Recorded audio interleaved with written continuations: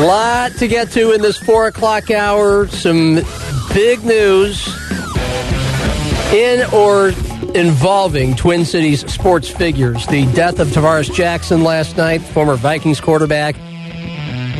And the fact that Dalvin Cook, it could only hurt his cause. It can only help his cause. Help is the right word here. And hurt the Vikings' cause. That Christian McCaffrey gets a new 4-year, $64 million deal with the Panthers today. That news started flowing just as our show started last hour. Chris Thomason, St. Paul Pioneer Press, will join us in 20 minutes. Vikings beat writer on both of those topics, plus Carl Anthony Towns. His mother passes away at the age of 61 after a 3-week bout with coronavirus, and having been in a medically induced coma, it hits hard, it hits fast, and it's hitting South Dakota fast. We had our biggest spike in one 24-hour period overnight with 138 new cases. Over 650 now in the state, over 850 in the state, and 650 or so right here in Minnehaha County. And Mayor Paulton Hankin wants a stay-at-home order in this city after all of that the last few days. So there's been some unsettling news locally and in our regional sports world, and those are a couple things to easily give thumbs down because they're all bummers. But we also have plenty of thumbs up from our weekend of sports. Craig, it is something we've been doing on this show ever since it started. It's because someone, some team, some sports issue deserve a pat on the back for a job well done. Or maybe it's a kick in the keister. We call it Craig and John's thumbs up, thumbs down. Go right ahead. You lead off. You know, I normally don't watch replays of games. I could care less who won the Super Bowl this year, last year, and there's a replay of this. But I may have to go against that tonight because they have a classic on Monday Night Football tonight. Brett Favre's first game against the Packers as a Minnesota Viking. Might have to pull that one in tonight just to get a little smile on my face. Jared Allen had a big night. Brett Favre did okay. Aaron Rodgers got sacked, 5 times or something like that. I may have to just rewatch that tonight, just to get a little smile on my face. One of the great Vikings wins of all time because of its meaning. Anytime you beat the Packers in whatever is a big game to whoever determines what big games are, that's a huge win. What I remember most was not what happened in the game, but what happened in the locker room after the game in the Minnesota Vikings celebration. Well, a couple things did, but I'll give you the audio of the first. I told Percy I'd do this. Not them pants. Pants on the ground. Pants on the ground. Pants on the ground. Pants on the ground. Let's go. Break it down. Come on, Jerry. Woo! Hey, that's only one. We got 2 more. Let's go. Spikes on 3. 1, 2, 3. Yeah. And that game that they're playing tonight, this was the game that followed, because a week before that Packer game was the San Francisco game with the Vikings with their last-second heroics to Greg Lewis, who only caught 1 pass ever in his life, and that was the one that he made with Brett Favre. So, and that made the Vikings 4-0, after the Packer win. So, anyway, I might have to catch that tonight. Yeah. So is this the one that was at Lambeau or the one that was home? This would be the one in the Metrodome. Okay. Because a month later, they went to Lambeau. Yeah, the 38-26 to win at Lambeau was probably more memorable simply because it was Favre returning to Lambeau Field as a Viking in an extremely surreal and for them unsettling scene at Lambeau Field, and the fact that Brett Favre lit them up twice within the first 8 games of that 2009 season. So the pants on the ground celebration and giving Jared Allen a big old slap on the behind. Woo! That was the road game.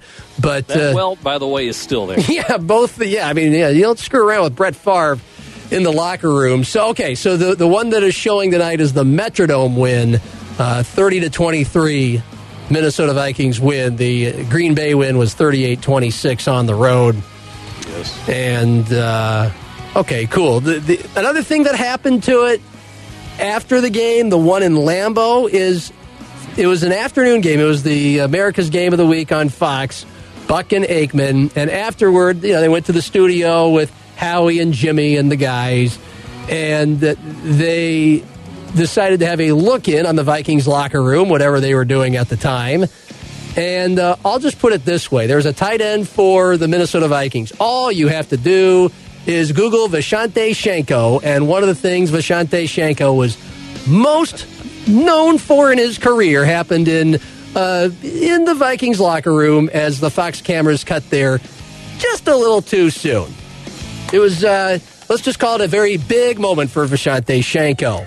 Sports Talk with Craig and John, thumbs up, thumbs down. Fox Sports 98.1, AM 1230, and KWSN.com. So Craig gives us a thumbs up about what's going to happen tonight with a Vikings-Packers replay. Along those lines, a thumbs up to Jim Nantz, and especially to Tiger Woods and Phil Mickelson over the weekend. I think choosing some good past Masters to show, I think that's the way you handle a Masters without a Masters over the weekend. You give people some Masters.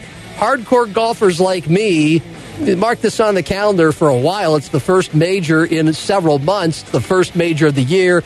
Just like opening day and spring training for that matter for baseball fans, it is the sign of the rite of passage of spring, and it's visuals of a place where spring has already sprung.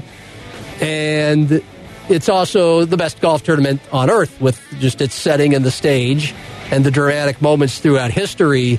And so to have anything else but to show two of the best wins of all time wouldn't have been a very good idea. But they really couldn't do anything else. It's not like you're going to fly your commentators into Augusta and sit there and talk and not be socially distant. So they had a replay on Saturday of Phil Mickelson, one of the best Masters ever. I'd put it in the top 5. When he finally won his first major after so many years of being a bridesmaid and choking down the stretch in other majors. He was 34 years old. And as Craig mentioned, that 2-inch leap, the highest vertical of his life when he drilled the winning putt at 18. If he missed that putt, it went into a playoff, and he won quite a thrilling down-to-the-wire tilt with the likes of, I think it was Ernie Els, Jim Furyk was in it. But Phil shot a 31 on the back. So like Jack Nicklaus in 86, he just scorched the earth on the back. And the roars were just as deafening as you could imagine they were. And so both that and Tiger Woods' win for the ages at age 43, the comeback kid last year, both cases, they mainly were just showing the rebroadcast of the back nine, but they also brought Phil and Tiger in to walk us through what was going in their mind on some of their biggest shots and putts of those back nines. For a golf geek like me, I'm like you, Craig. This is basically the first replay sporting event I have given any time to since this whole quarantine started about a month ago. I watched the overtime of that Kentucky Duke game that first weekend. Everybody was kind of doing this. I know I had several opportunities as a Chiefs fan to watch the most recent Super Bowl, but that was a torturous game for me most of the time. The only parts of that I'd watch again are the final 7 minutes where the Chiefs actually did something. But most of that night I was just on edge and nervous and kind of tormented because the Chiefs were losing. In this case, though, those were two of the most enjoyable Masters wins of all time, and that was a good way to get the fix. And Phil, you're going to expect to be insightful. That guy can't shut up. Tiger was, he's a cyborg, so the bar is pretty low. But him getting emotional 1 year later about seeing his son and seeing his mom walking off the 18th hole, and more so, his visuals as he was walking after hitting a hole-in-one on 16 to kind of cement his victory. And the whole giant amphitheater around Augusta's 16th green going berserk as the shot was in the air and he was getting a standing ovation walking through his putt. That was really cool stuff. And so, thumbs up to CBS on that production. Did you catch any of it? Did not. Okay. Did not. All right. Viewers had a choice to watch that or Super Bowl with New England and New York or Game 7 with the Cavs and the Warriors, and I've seen them all. Yeah. Done it. Gotcha. Did it. I watched and said, I watched Mystery Science Theater 3000 instead, which was awesome. Wait a second. Okay. That was awesome. Okay, this is another interesting glimpse. I'm glad you're kind of peeling away the layers of the somewhat enigma that is Craig Maddock away from the microphone in these recent weeks about what you're doing with your time. So you're a guy, and I'm with you. I don't really watch much of these replays. I was indulgent on Tiger yesterday. I didn't watch Phil on Saturday. So you famously do not like movies, right? I don't watch movies. You don't watch movies. And just remind people why you don't watch movies. I watch movies where there's three guys commenting on what's going on in the movie. Making fun of it. I enjoy that. Yeah. Making fun of it, because they're bad movies to begin with. They're really bad. I mean, really bad, which makes them funny. Right. Especially when you got three guys who are comedians on what's going on in the movie. Yeah.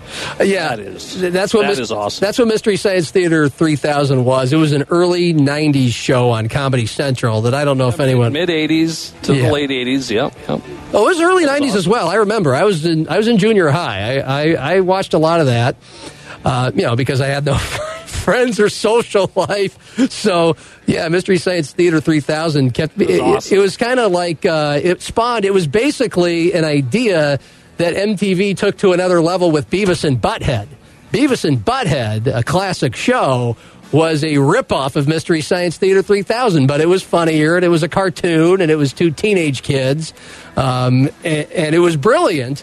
And it was by Mike Judge, the guy who did The Simpsons and created The Simpsons and a couple other, awesome shows of the era. But Mystery Science Theater 3000. I would not guess that would be up there on Craig Maddock's viewing menu, but I feel a little closer to you now because I am also a big fan of that show. We actually have found something in common. Your chance to give us your thumbs up, thumbs down from the weekend of sports or just plain quarantining, since there technically is no new sports to commentate. 336-1230, 336-1230. Thumbs down to the firing of one of my favorite NFL analysts, and for that matter, over the course of the last couple decades, college football analyst before he was an NFL analyst, and that is Dan Fouts. Reportedly, CBS is dropping him, making a change on its number 2 broadcast team. And Fouts, who's turning 69, so he is getting long in the tooth, contract up at the end of the season. And CBS, I believe, has hired Charles Davis. That's what Dan Patrick said earlier today. That Charles Davis, who I like Charles Davis. Yeah, I like Charles. Yeah. But I don't like him at the expense of Dan Fouts. I don't know why. I don't think there was anything old about Dan Fouts. Dan Fouts has a relatively casual approach to analyzing while still allowing me to learn more about the plays and the games that I would not have been able to gather. He's far better at it than Booger McFarland on Monday nights. He's far better at it than Captain Obvious Troy Aikman. And I think he's better at it than Charles Davis. As much as I like Charles Davis as a human, Dan Fouts just seems like a guy you're sitting there at a bar with the beer. He just happens to be a Hall of Fame quarterback who's breaking down the plays for you, and he's excellent doing it on the radio with Ian Eagle. So, plus, it's just really sad because he is one of the more memorable football color commentators in a funny movie. Remember The Waterboy? Did you even see The Waterboy? Yes, I have seen The Waterboy. He basically Shut up, Brent. He played himself, but he was on college football games with Brent Musburger at the time in the late 90s. And, he doubled as both himself and just kind of the goober color commentator, and for a while played the foil with Brent Musburger. Last game of the year, Brent. Can't hold anything back now. I know. Last game of And then got his revenge when he finally said, "Shut up, Brent." So that made him a hero to a lot of us, Dan Fouts, because especially Husker fans who had Brent Musburger call so enthusiastically so many torturous Husker losses from the 1980s and some of the 90s, to have Dan Fouts tell him to shut up in a major motion picture involving Adam Sandler. That endeared all of us to Dan Fouts. So hopefully he gets work somewhere else because I really like his work, and I'm sad that he got fired. I like Dan Fouts, too. Yeah. I do, too. Any more thumbs up, thumbs down? Thumbs down because it's illegal and dangerous, but it's also an amazing feat. There is a new record of a cannonball run from New York to Los Angeles. It happened just over a week ago. Now, the people involved have not come forward, but they drove from New York to L.A., which is a distance of just under 3,000 miles.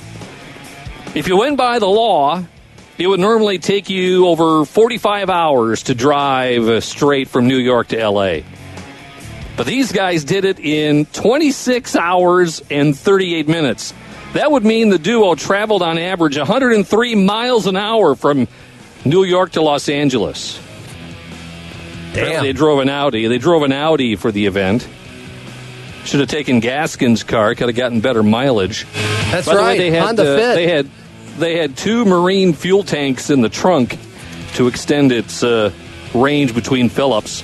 But there you go. You got a couple of doofuses in an Audi going 103 miles an hour from New York to L.A. to try to beat the Cannonball Run record. Well, at least they did it at a time where it's a little bit safer on the road because the roads are so unpopulated with cars, with supposedly everybody or most people staying at home. Did it have the average speed, by the way, that they went at? 103 miles an hour. 103 miles an hour the whole time. Well, that's not that bad. I mean, That's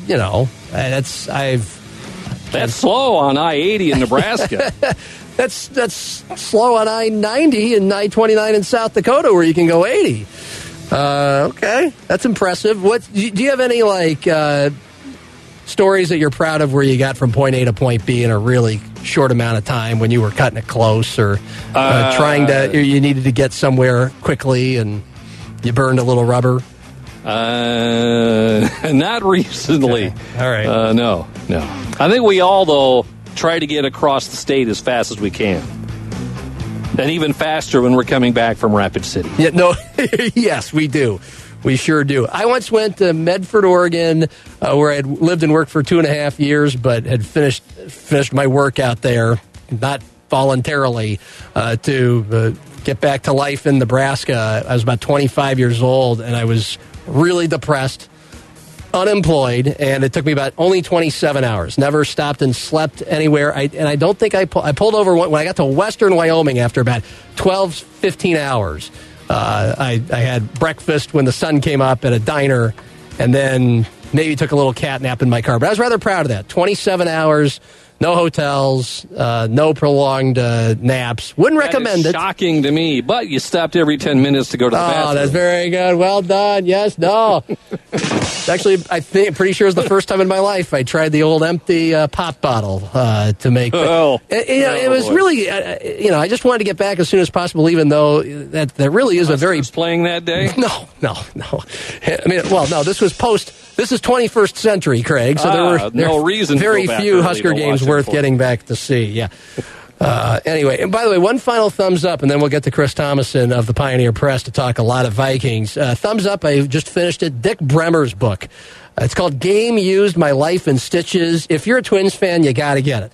It's his own perspective from all the biggest moments in Twins history. He's lived them all, whether as a kid growing up in the 60s when they went to a couple World Series or as the broadcaster of the team for basically the last 40 years. And he has a lot of humor and a lot of crazy stories and situations you wouldn't expect the very kind of professional, I wouldn't say uptight, but buttoned up Dick Bremer to be in. It was an enjoyable read, and we're going to have Dick on the show tomorrow. Dick Bremer on the show tomorrow, 5 o'clock on a Tuesday. Chris Thomason has authored a lot of stories on the Minnesota Vikings, including one he's working on today with testimonials from those who played with or against Tavares Jackson, the Vikings quarterback who passed away in a car accident last night. And Chris will share what he's learned, plus his opinion on what's next for Dalvin Cook now that Christian McCaffrey has a $16 million a day contract for 4 years. Or a day would be something else. That would be, yes. That'd be your kind of money. But no, it's just per year. Chris Thomason next on Fox Sports 98.1, AM 1230 and KWSN.com. Can't hear the show on the radio? No problem. We're always live at KWSN.com and on the free, easy to download KWSN mobile app.